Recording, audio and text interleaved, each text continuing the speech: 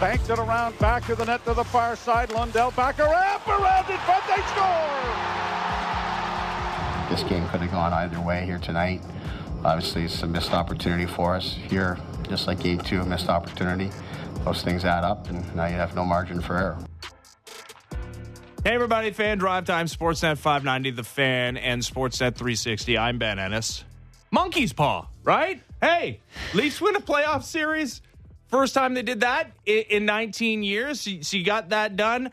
Then go 3 games without a single goal from the core 4 to trail the Florida Panthers 3 games to none. Justin Bourne of Real Kipper and Bourne and Leafs Talk, kind enough to stick around for the first segment. How's it going? I've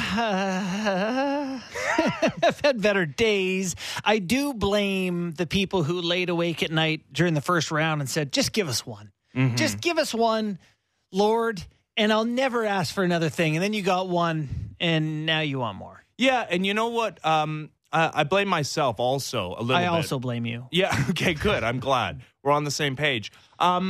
Because I thought we'd be able to talk about this team in normal terms after the series victory, right? That this was now just like a normal team. Talk hockey? Yeah, it's just about the hockey, and there's some hockey to this, but there's so much, and you wrote about it in a great article on Sportsnet.ca today, on the brink again. Do Toronto's core 4 still believe in themselves?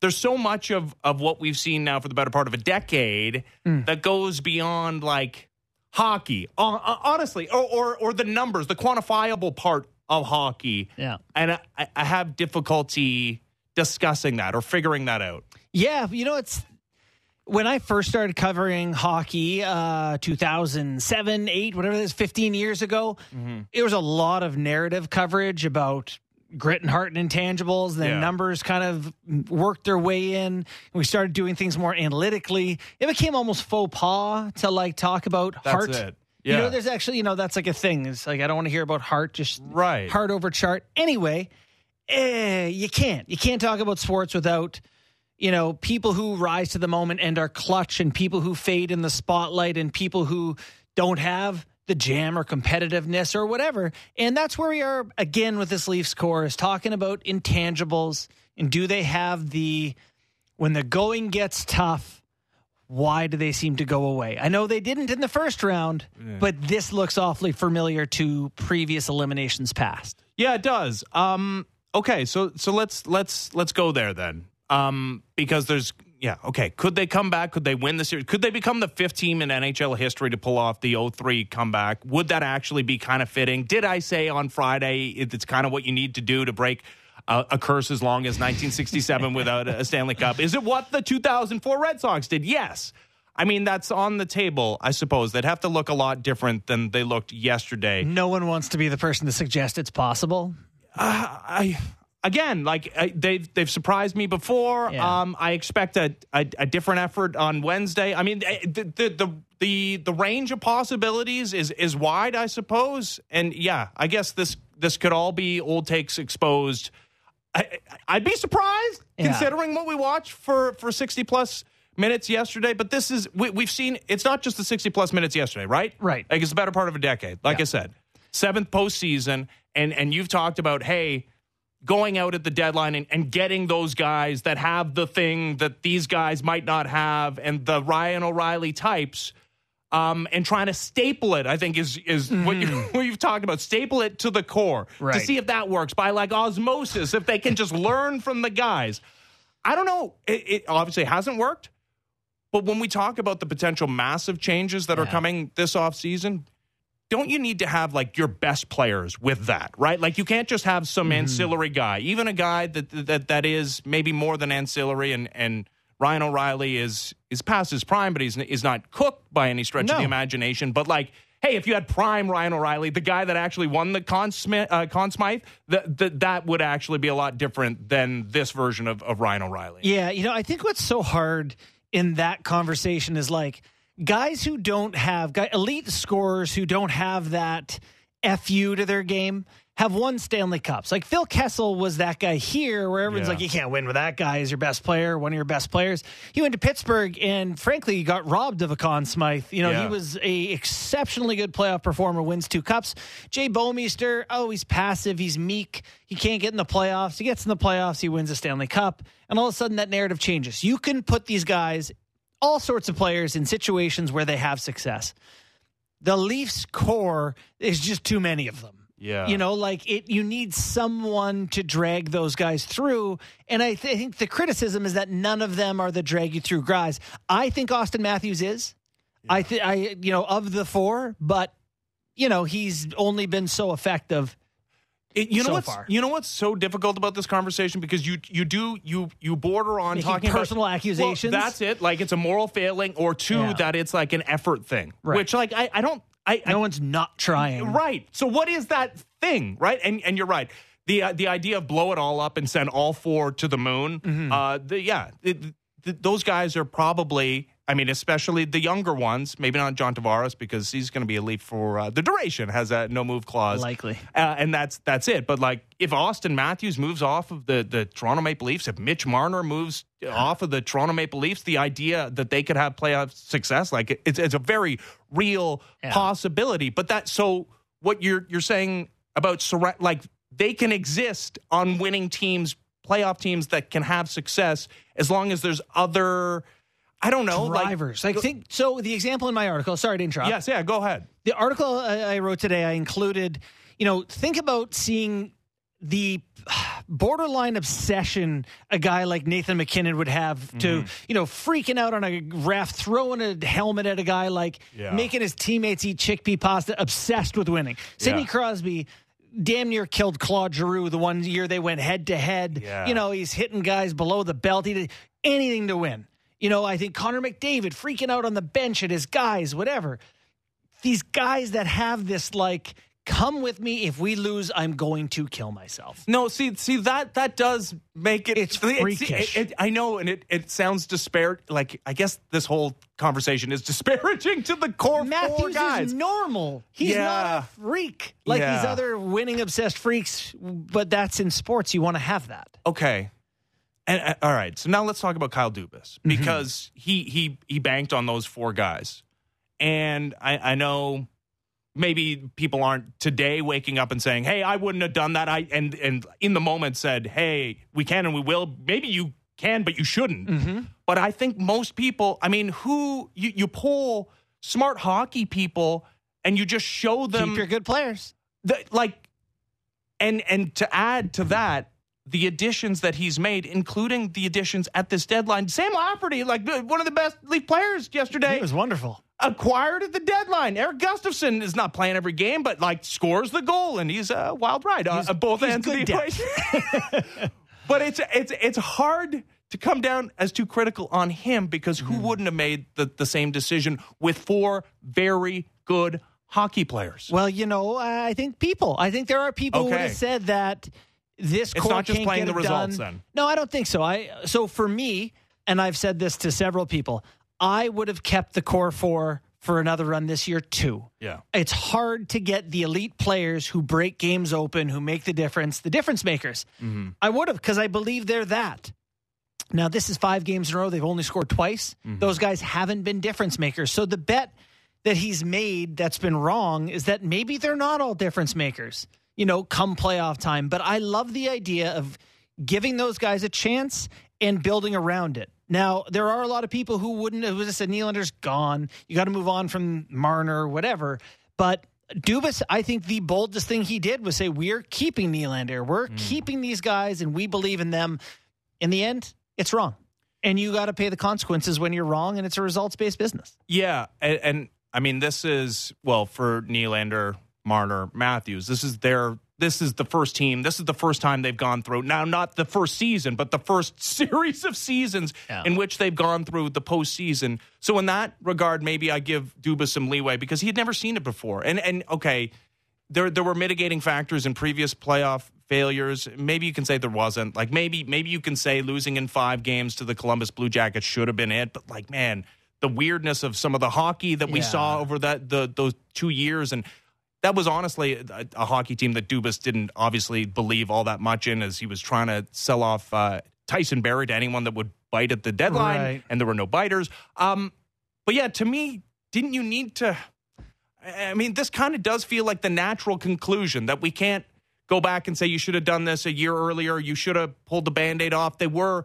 Honestly, I think they're getting worse because, like, in the 7 games against the Lightning last year, I thought they were a lot better than the 6 games against the Lightning this season. Didn't you need to see that to finally say, man, this is the breaking point? And part of it is now contractual obligation that you have extensions due or potential extensions to Nylander and Matthews, that this makes it now the time. It's funny because, you know, when they won that series against Tampa Bay, the thing that changed was, like, a lot of people were sick of hearing process for the Leafs, right? Like, they were the better team against Tampa Bay. They were the better team than Montreal. They were better than Columbus.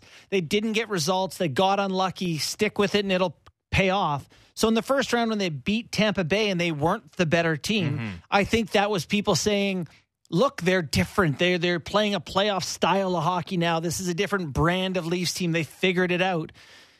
You know, so there were people believing in the intangible aspect of it. And now that intangible aspect is, they're still getting outplayed and it's not coming through.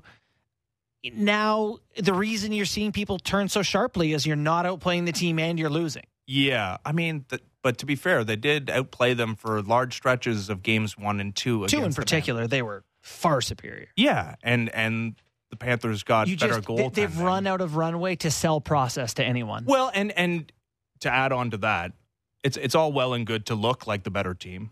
They should look way better than the Panthers every single night for 60 minutes. And you know what happens when you do that? By and large, you win the series over 7 games, right? Like, I was talking in the newsroom that Capitals team that got goalied by Jaro Halak and the Canadians. Like, there's series like that where a goalie's a freak and you're like, hey, he did it. Yeah, but that went 7 games, right? And we look back at that. Like, even go back to last year, Jake Ottinger almost stealing a series away from Calgary, right? But they came through. They eventually did beat him, right?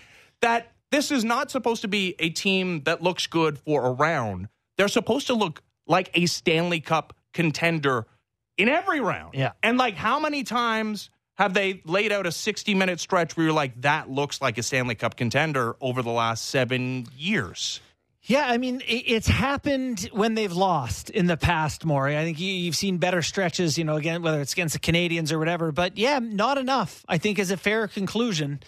That, you know, it just the way they're built right now is, you know, the puzzle pieces don't really fit, Ben. Yeah. Like, you look at the lineup and you go, okay, you know, Brody and McCabe are a shutdown pair, but you don't really trust McCabe all the time. You know, your top 6 is kind of, we're not really sure what the best iteration of it. Like, they're mixing and matching lines and pairs still. They got a lot of good players, but they just can't seem to find a construction where they do the thing you're talking about, where they consistently look better than teams they finish above in the regular season. Okay, so the mixing and matching, that's a coaching thing, right? This is a head coach that's had great regular season success. I think like one of the highest winning percentages in the regular season all time in Toronto Maple Leafs regular season history, in Sheldon Keefe. He's been part of the routine playoff failures of this group.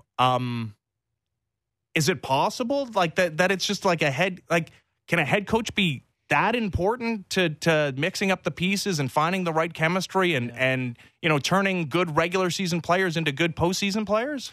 The thing is, like, I don't see Keefe missing things where I'm like, that was awful. You know, like, I know how hard he works from my time working with him. I know how prepared and thorough he is. You know, I watched the line construction, the usage of the players. Like, it's all pretty good. You know, like I thought last game they made a really nice adjustment. Start of the game, you know, Florida's D pinched down the walls, so they started going off the glass past those guys, stretch passes. All of a sudden, it's 2-on-1 Matthews to start the game, 2-on-1 Camp to Lafferty. They got odd man rushes on a coaching adjustment. Now Florida kind of capped that. They made some changes themselves throughout the game, but like he's done good things. I don't think that you can look at this team and say, were there a different coach there, they'd have vastly different results. At the end of the day, it's, you know, you need the people to come through. Yeah, I do. The thing is, when it happens the way it's happened for the better part of this decade, like the stupid stuff, like the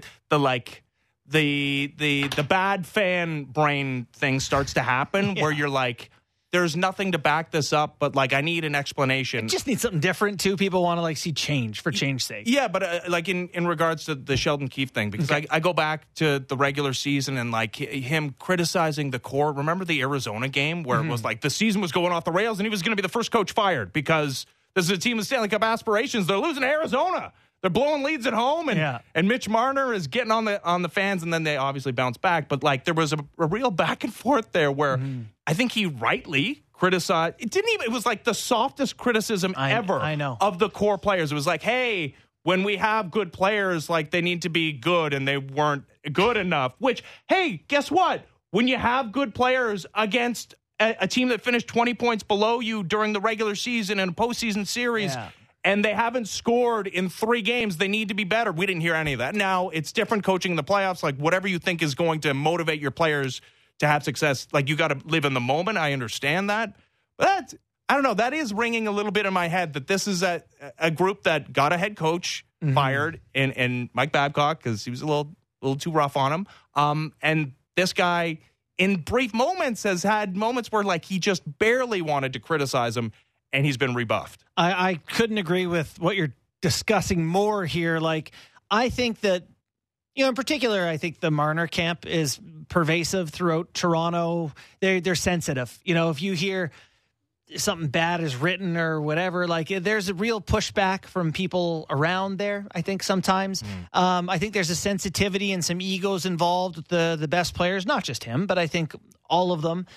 I said on our show today, I kind of feel like a little bit with Sheldon Keefe, there's like substitute teacher vibes for them where like they were there before him. Right. They were the dressing room culture. He came in as like the new guy, and it's like tough as the new guy to be like, and now there's new rules. And everyone's like, no, there's not. It's like, well, all right. Like to me, when that happened this year and he was critical, the big mistake is coming back the next day and going, I was out of line. I shouldn't have said what I said. It's like, no, you're the guy. Dude. They work for you. I know. And so I think you lose authority, like me as a parent, walking stuff back with my kids. Especially when it's like good.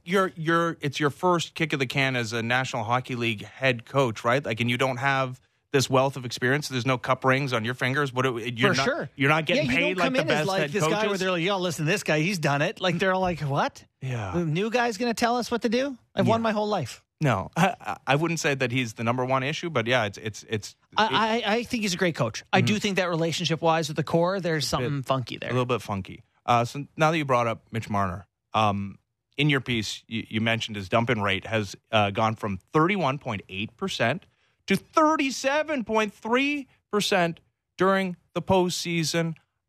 Just like straight up, does he look like a guy that's afraid of getting hit? Boy, I don't know. He seems really rushed. Like I don't see him skating like I see him in the regular season. So I also, in that piece, his dump in, the rate at which he dumps the puck in is up a lot, but the rate at which they recover pucks is like 19% in the playoffs and 45% in the regular season. Like, he usually puts it in good spots. He's smart with it. Everything seems rushed to me. Remember, he used to flip it over the glass all the time? I do. And now this is like, he gets on a stick, and instead of going and controlling play, it's just like, someone else deal with this thing, and it hasn't gone well for him. So that, to me, is like, people can see what they want to see on that for why, but that is a stylistic thing he is doing numerically. That is a problem for them, is he's not playing the same way.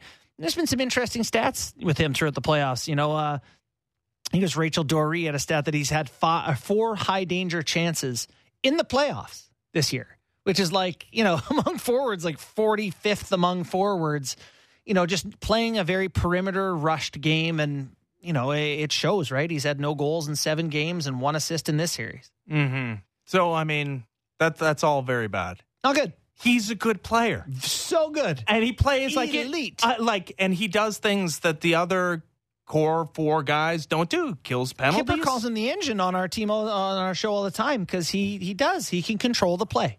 Now, and he's a homegrown kid, and he's a 100-point-a-year player. He also has a no-move clause that kicks in July 1st when there's a bunch of decisions that have to be made for this team.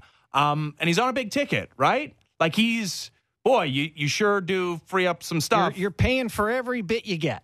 Right. You are. Yeah, you're not getting a discount by any stretch of the imagination. And Tavares isn't going anywhere, like I said. Also makes $11 million, but yeah, he's also he's not agreeing to waive his no move clause.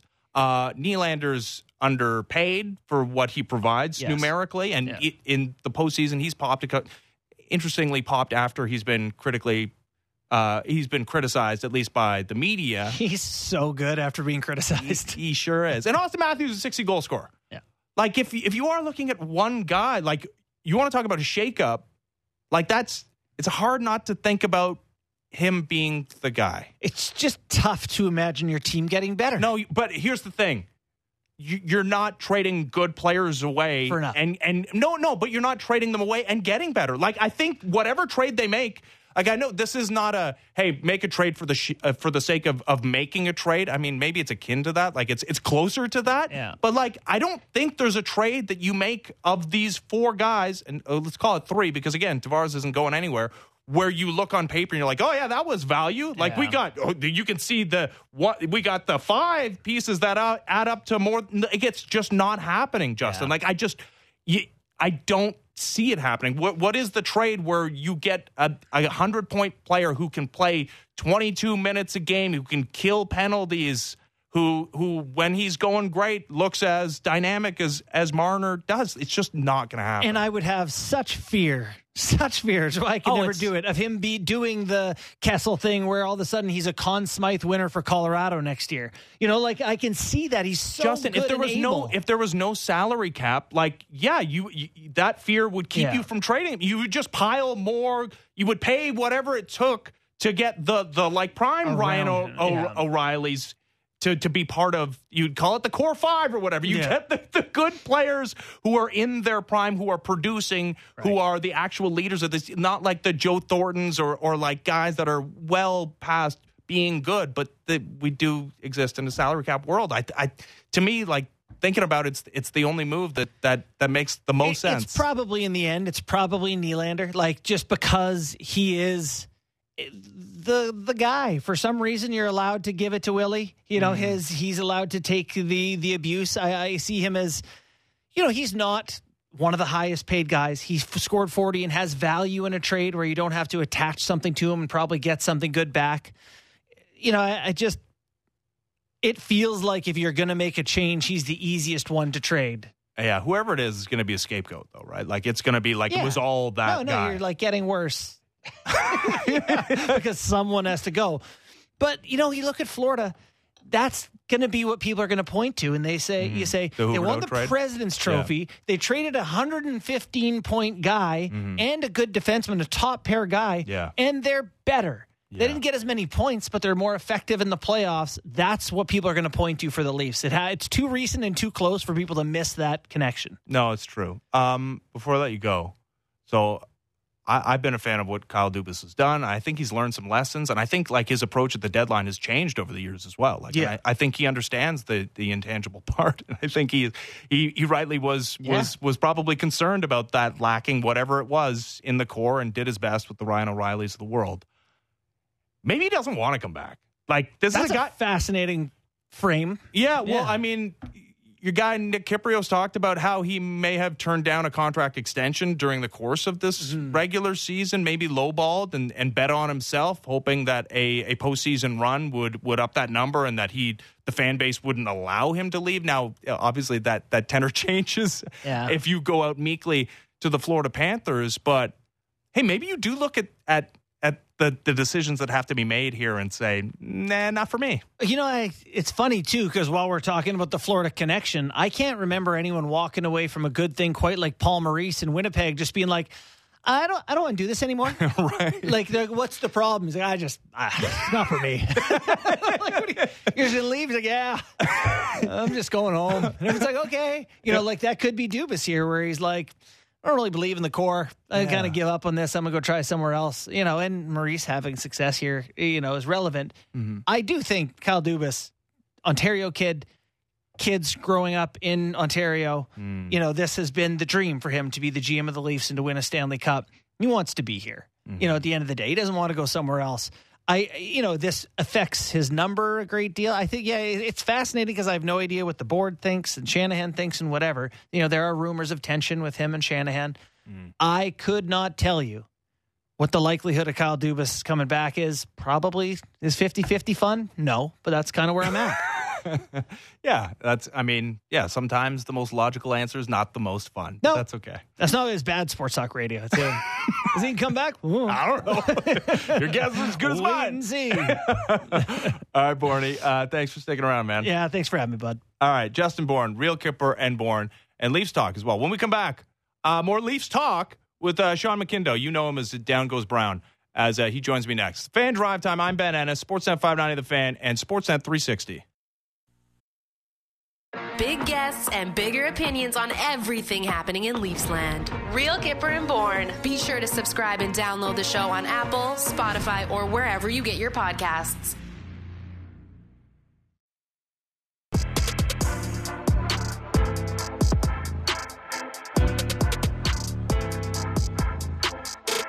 Fan Drive Time, Sportsnet 590 The Fan. I am Ben Ennis. We're also on Sportsnet 360. So if you haven't heard, the Toronto Maple Leafs down 3-0 to the Florida Panthers. And, oh joy, you get to wait an extra day to see if they are summarily swept in the first round or if they prolong your pain even further. Game 4 goes on Wednesday night in Sunrise, Florida. Let's talk to Sean McIndoe. You know him as Down Goes Brown, hockey writer for The Athletic, noted Leafs fan. How's it going, Sean? I've been better. The noted Leafs fan part has not added up to a particularly great 24 hours, but I'm hanging in there. No, it's not. It hasn't been a great 24 hours. It hasn't been a great 7 years. It hasn't been a great 5 decades. All right, so let me lay it out here.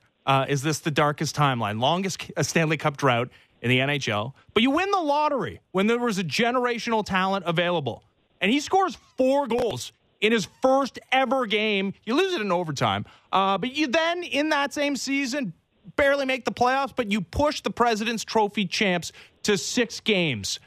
Then you win 5 consecutive winner-take-all series-deciding games. Eventually, you do snap an 11-game losing streak and potential series-clinching games, only to watch your 4 $40 million forwards go goalless in a potential 4-game sweep with massive changes coming. Sean, did I miss anything, and is that the darkest timeline?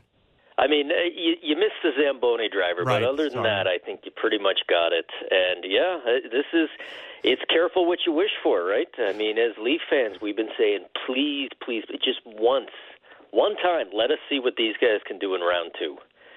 Well, we're seeing what they can do in round 2 right now, and maybe we should have been a little bit more careful how we phrase that particular wish. Yeah, and you're a smart guy, Sean. You're a great follow on Twitter, and I really enjoy your hockey insights. But this is, you know what? I can't decide. Is this a baffling team to talk about, or is this a very simple analysis of what's happened here the last 7 years? I mean, I don't think it's simple. It's I would certainly lean more towards the baffling side of it. Not in terms of the results. I know there's people out there, especially if you're not a Leafs fan, you'd say, no, this is a very easy team to predict. This is what keeps happening. What did you think was going to be the outcome? But I mean, look, you look at the talent that's here, and clearly the results do not match what has been put together. And even if you don't buy that, okay, fine. Take a step back. Look at the rest of the NHL. Yeah. Look at how many upsets happen. Look at how much randomness and how many series where some goalie gets hot or something weird happens, and it just feels like there's no certainty. There's nothing in the NHL that you can ever predict. I mean, geez, we got the Seattle Kraken looking like they might go on to round 3, in addition to what the Panthers are doing. It just feels like everything in the NHL. You could take the biggest favorite, the best team in the league, you could put them up against the worst team, and it's maybe 60-40 at the absolute best, unless it's the Toronto Maple Leafs playing. That's the one thing where it feels like it's predictable. And, yeah, I absolutely think as a fan, you're sitting there just going, first of all, what the heck is going on? And second, what did we all do to deserve this? Yeah, definitely the second part. I mean, also, you look around the rest of the postseason series, and Leaf fans, I implore you to do this, to look and see what actual Stanley Cup contenders look like and what they look like when they can't be denied. And when they're pushed into places where they don't technically need a win, like down 2-0, but like pretty much need a win like the Maple Leafs needed yesterday, and what those 60 minutes of hockey look like the Oilers on Saturday, Sean. That's it. Like, how many times over the last 7 years have you seen this Leafs team look like it was a Stanley Cup contender? I mean, we have been waiting literally 7 years to see one of this core four, one of these superstars do what Leon Draisaitl is doing in Edmonton right now. And I'm not talking about the exact goal totals because, I mean, he's making history with what he's doing. But that's sort of, hey, get on my back. I am the best player in this series. I will exert my will, and I am going to make sure that we win a few of these games. And we haven't seen that. And look, Leon Draisaitl's a great player. Might very well be the second best player in the whole world. Sure seems like he's making a strong case for that behind Connor McDavid. But you look around, and again, I mean, it's the playoffs and things happen, and we all understand that. But even as a Leafs fan, you're looking at Leon Draisaitl. You want to say, okay, well, you know what? None of the Leaf players are better than that guy. Or, okay, maybe that's true. But then you look at New Jersey, same situation, right? Down 2-0, and it's Jack Hughes. Comes out with a big 4-point game. He has the big game that, again, none of these Leafs stars ever seems to have at the moment when you need it from them. And it's, again, you just get back to that word that you use, that word that Sheldon Keithley seems to keep wanting to use. It's baffling. Yeah. So, I mean, we're talking about four guys, but I think when we're talking about the best player and you're making comparisons to Draisaitl, we're talking about one guy, and it's Auston Matthews, right? Who's a 60-goal scorer. He's a Hart Trophy winner. He's had moments, and it's all well and good. He scored a couple of times in that big third-period comeback in Game 4 against the Tampa Bay Lightning. That's cool. But yeah, I think when we're talking about changing something about this team going forward, and your best player not looking like your best player in the most pivotal moments, how much of the conversation should center around Auston Matthews? I mean, he's the guy where it starts. You're right, because he's the best player. He's the guy that the lineup is built around. And you're right. He did in that comeback game where he had the 2 goals and when they were down 4-1, that was as close as we've seen to what I was describing there, where it's one of the great players takes over and turns the tide in the game. And we just haven't seen it at all since from any of these guys. And Auston Matthews, last night he had to hit the crossbar 20 seconds in. I guess you count that as coming close. But, I mean, really, so far in this series, the defining moments for Auston Matthews have been a couple of those bad turnovers, right? He tries to do the little puck flip to himself at the blue line, and that turns into a goal in Toronto, and it ends up being the goal that turns the game around in the Panthers' favor. And then last night, again, the little one-handed poke, nice fancy plays and plays that he makes all the time because he's a supremely skilled guy. But you just can't always try that in the playoffs. Or at the very least, if you try it in the playoffs and it doesn't work, it looks awful and everybody remembers it. And that seems to be what's happening here again. And, it starts with him. He's certainly not the only one. I mean, the whole core 4 forwards have largely disappeared. I mean, William Nylander is at least visible out there. At least you notice him, even though the results aren't really there. But, again, I don't know if it's the psychology. I don't know if there is something about the deployment or who these players are that makes them easier to neutralize in these big moments when coaches on the other side can focus on them and really game plan for them.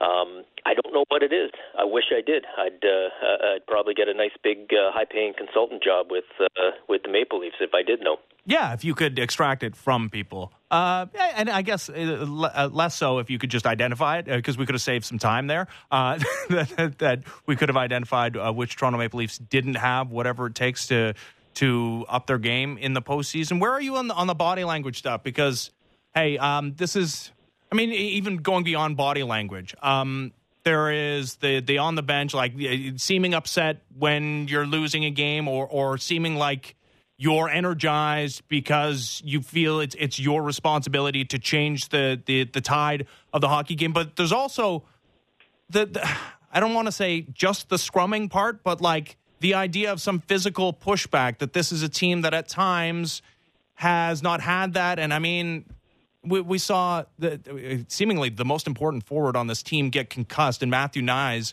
by Sam Bennett in game one of the series. And there was like, not that you need to take somebody's head off, but that there was like, that was not a thing that was at all an issue on the ice. Also, Sam Bennett, cross-checking again a core member of your team in the neck before he cross-checked him in the back. Like, where are you on with the body language and the stuff outside of body language, which is seeming physically engaged or like you care, honestly, Sean? Yeah, I mean, it's always tough. I've never been a big body language guy because so often, when you see somebody doing the big smash in the stick or, they're having the temper tantrum on the bench, it feels like an act sometimes. Yeah. Sometimes and you turn around and you go, hey, where is that on the ice? And it hasn't been there on the ice for the Leafs in this series, and frankly, it hasn't been there most of the time. There were some moments in the Tampa series where there was that pushback. We saw even Auston Matthews dropping the gloves. He'd never done that before. You saw it a little bit. Oh, there. Come on. He was. I mean, he had no choice. He was being punched in the head, and at the last possible second, I guess the gloves came off. I'm trying to be positive here, all right? He did. I don't even know if he did drop the gloves. No, I don't think so. Think about it, but he did. He got the 5. He dropped the sticks that he was cleaning up, though. That's for sure. Exactly, but I mean, look, this isn't who this team is. When you look at it, and I've talked about this before. Like, I'm old, man. I grew up on the Dougie Gilmour, Wendell Clark teams, and even if you're not old like me, you remember back to guys like Darcy Tucker, the Gary Roberts, and that sort of thing, and that just isn't what this team is as far as the core guys. I mean, even when things are going good, Auston Matthews is a low-key guy. He isn't somebody that, where he wears the emotions on the sleeves. Mitch Marner's kind of the same way. I mean, John Tavares is just the same 1,000-yard stare, whether things are going terrible or going great. I really think, and this is kind of a weird theory, but I think that's why it resonated so much with Leaf fans in the Tampa series when they saw Kyle Dubas throwing water bottles around and talking trash to fans and pumping the and all that stuff, because it feels like he's the only one who really puts that vibe out there. Everybody else on this team is just trying so hard to be calm. And look, when you're psychologically maybe fragile is a tough word, but maybe it's the right word. Maybe you don't want to be doing that. Maybe if as soon as Auston Matthews starts acting that way, we all point at him and go, oh, look, he's panicking, he's cracking. This isn't what the Leafs are. It's tough. I mean, at the end of the day, this stuff, when you're losing, it's always going to look bad. And when you're winning, you can always find something that you like. No, I'm glad you brought up the Dubas thing, because that was awesome. I've enjoyed him chucking water bottles when it's not going well as well. So, yeah, he's going to be one of the top storylines at the conclusion of this postseason, whether it happens on Wednesday or not. Do you trust Kyle Dubas to do whatever is necessary, whatever big move is to come? Because, I mean, he's had opportunities in the past, and he has punted on it. Like, if it were up to you, would he be retained to fix whatever has failed this team over the last 7 years? I like Kyle Dubas a lot. I really do. I think he's a real smart guy, a good GM, and he's a hockey lifer too. People act like he's some sort of analytics nerd who doesn't look up from his spreadsheet, and that's not who he is. I'm a big fan of his, and like I say, I've been around as a Leaf fan long enough. I know what it's like to have a bad GM. And I know how awful that can be, and that's not what this is. Whether he comes back or not, man, I don't know. It's a tough call. Obviously, it's to some degree his call because he doesn't even have the contract. He may decide he wants to go somewhere else. All I would say is this. When or if Kyle Dubas does that post-series press conference, after the Leafs have lost this series, assuming they do, if it's him and if he's up there with an extension or with a new mandate, I'm okay with that, as long as I do not hear that same speech that we have heard year after year about how we're going to run it back, we trust the plan, everything's fine, and just preemptively closing the door on doing anything big and bold during the off season, doing anything with the core players, any of that stuff. And I hope, look, I'm like a lot of Leaf fans. 2 years ago when they lost to Montreal, I said, well, they got to make big changes now, and they didn't. And to some extent, at least in the regular season, it worked. And then last year when they lost to Tampa, I was kind of sitting there thinking, oh, they got to do it now. And a lot of people said, no, wait a second, it's different now. This for some reason, that loss to Tampa last year, people said that was different. They got respect in the handshake line. You don't remember, Sean? Respect in the handshake line, exactly. Yeah. So we ran it back again, and now here we are again. I mean, they can't possibly do it again, especially – and I mean, here's the hockey gods serving up the lesson on a platter, right? Especially if they lose to the Florida Panthers, because what happened with the Florida Panthers last year? Yeah. Great season, President's Trophy winning season, better regular season than this Leafs team has ever had. They go out, they win a playoff round, snap their playoff drought. They had an even longer one than the Leafs. They went and won it, and then they get swept in the second round. Well, what did they do? Did they run it back? Did they say, hey, we're not going to make any changes? No. They changed their coach, and they made the biggest trade in an offseason that we have seen in the last few years. And they went out and they won that trade, but they didn't trade, first-round picks and prospects, and that was it. They traded key pieces of their core for something and somebody they identified that would make them better, and it did make them better, not so much in the regular season, but it made them a much better playoff team, and they're getting that success now. I mean, if you want to compare and contrast the two approaches between, hey, we're not even going to think about it, versus, hey, our door's open and we're willing to do something big and bold. Panthers chose big and bold. The Leafs always seem to want to shut the door on it, and now we're going to see which one of those approaches works best in the playoffs. And 3 games in, we kind of already know. Oh, yeah. No, we know. I don't think there's a Tkachuk available this offseason. And Brady's pretty entrenched, I would say, in Ottawa. But, yeah, okay, so, what if we're talking about a deal of one of the core 4 guys that doesn't net you a return that's as obvious as, hey, I mean, Huberdeau had a 100-point season, but Matt Tkachuk was clearly a great player. I don't know if the Flames thought he would be a Hart Trophy candidate, which he was this year, and a guy who's, I guess, a Conn Smythe candidate as well. What if that's not the deal? What if, on paper, you're trading? Do you pull off a trade of one of the core 4 for the sake of a trade? Now, not intentionally try to get worse, but something, Sean, that is it's quite possible, and everybody knowing that you're over a barrel here, that you're not able to extract what you would expect a value in trading one of those pieces. Well, I mean, my answer to that is I don't accept the premise. I don't buy this idea that if you're going to trade a core piece, that you just have to start from this standpoint of, well, we're not going to get anything near the same value back. I've had people, come to me on Twitter and comment sections and that going, well, you're going to be trading these guys for 60 cents on the dollar. Okay, well, says who? I mean, the Florida Panthers didn't trade their guys for 60 cents on the dollar, and you're right. I mean, a Matthew Tkachuk isn't available every summer, but he was available last summer. Did the Toronto Maple Leafs even pick up the phone? Did they even have that conversation, or did they just decide, you know what, no, we're not going to do it? There are guys out there all the time that are at least potentially available. And if it's really true that, hey, if you're going to trade any of these core guys, it's just not possible to get anything approaching equal value. It's not possible to get anything that's going to make you better. It is by definition going to mean you have to take a step back. Well, I just finished saying what a smart guy I think Kyle Dubas is, but if that's the reality, then maybe I'm wrong, and maybe this job is just too tough, and we should just throw up our hands and say, I guess there's nothing you can do. I don't buy that. We've been sold that by a lot of the GMs in this league, that their job is just so difficult, and you just can't trade because there's a salary cap in this league.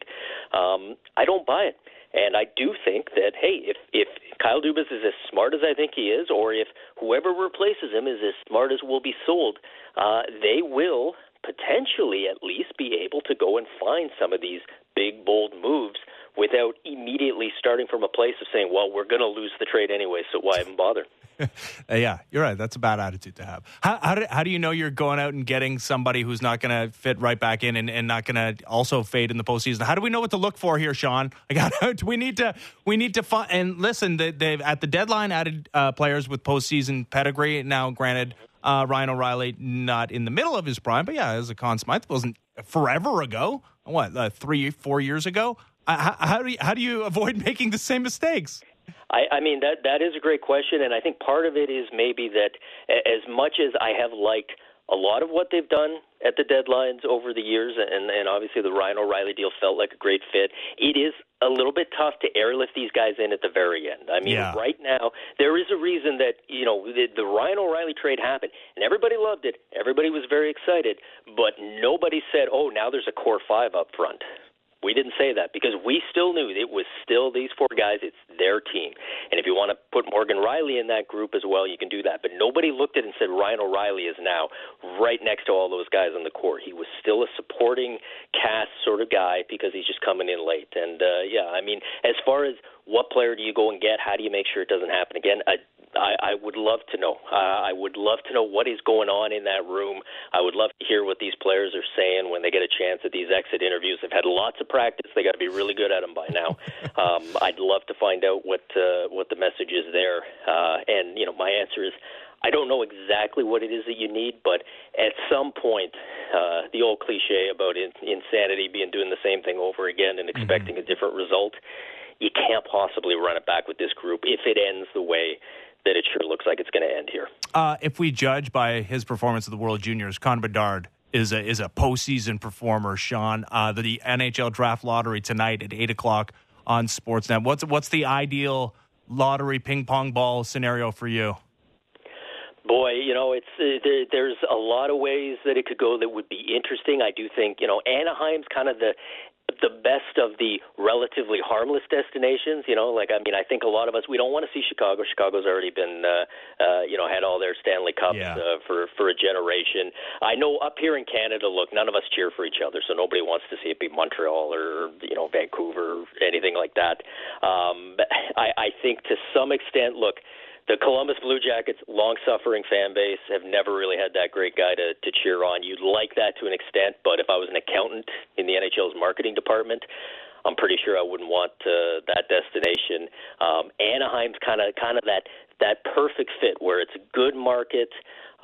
You can go out there, you can be in California, you can be a star out there. San Jose would work too, but yet he's not going to be too threatening to anyone. I don't know, maybe you don't want him in that West Coast time zone, but this guy's going to be an absolute stud no matter where he goes. And hey, if we're lucky, maybe Arizona wins, and then we can all do the Connor Bedard for Auston Matthews trade talk for the next 2 months. Okay, you can't just leave it out there like a hanging Chad. But okay, Sean, you're okay. It happened. The Coyotes, they won the lottery. Your finger is hovering over the button. Do you consummate that trade 1-for-1? 100%. Yes. If I'm the Toronto Maple Leafs, I do. And I say this, I'm not knocking Auston Matthews. Auston Matthews is the best player I have seen play for the Leafs. Probably in my lifetime, maybe on his best night, Doug Gilmour in the playoffs could top him, but that's it. But yeah, you give me Connor Bedard, a guy who's as close to a guaranteed stud, 18 years old, entry-level contract, 7 years of team control. Absolutely. I'm making that trade for any established veteran in this league, probably who isn't Connor McDavid. And Auston Matthews, unfortunately, so far has not been Connor McDavid. All right, build the team out of Connor Bedard and Matthew Nyes. Now you got a team, Sean. There we go. Thanks for this, Sean. Appreciate it. Right on. Thanks for having me. Sean McIndoe, you know him as Down Goes Brown, hockey writer for The Athletic. Again, NHL Draft Lottery goes at 8 o'clock. Tonight, it's one of those big prizes like we had in 2015 when the Toronto Maple Leafs won the right to select Auston Matthews. He's been a great, great Toronto Maple Leaf for the better part of a decade, ever since. Starting right out of the gates with 4 goals. And he's had some postseason moments, but the overall postseason success, I don't have to tell you, has not followed. When we come back, the success has found the Toronto Blue Jays after a lot of failure in Boston, get swept in 4 games by the Red Sox, and then go to Pittsburgh, sweep the Pirates, and get some great starting pitching performances. Hey, Brandon Belt is no longer a corpse. He's alive, as is Dalton Varsho. Day off today before a 2-game set in Philly. Tomorrow we'll talk to Dan Schulman next, as Blue Jays off to a great start at 21-14. It is the Fan Drive Time. I'm Ben Ennis. This is Sportsnet 590 The Fan. We're also live on Sportsnet 360.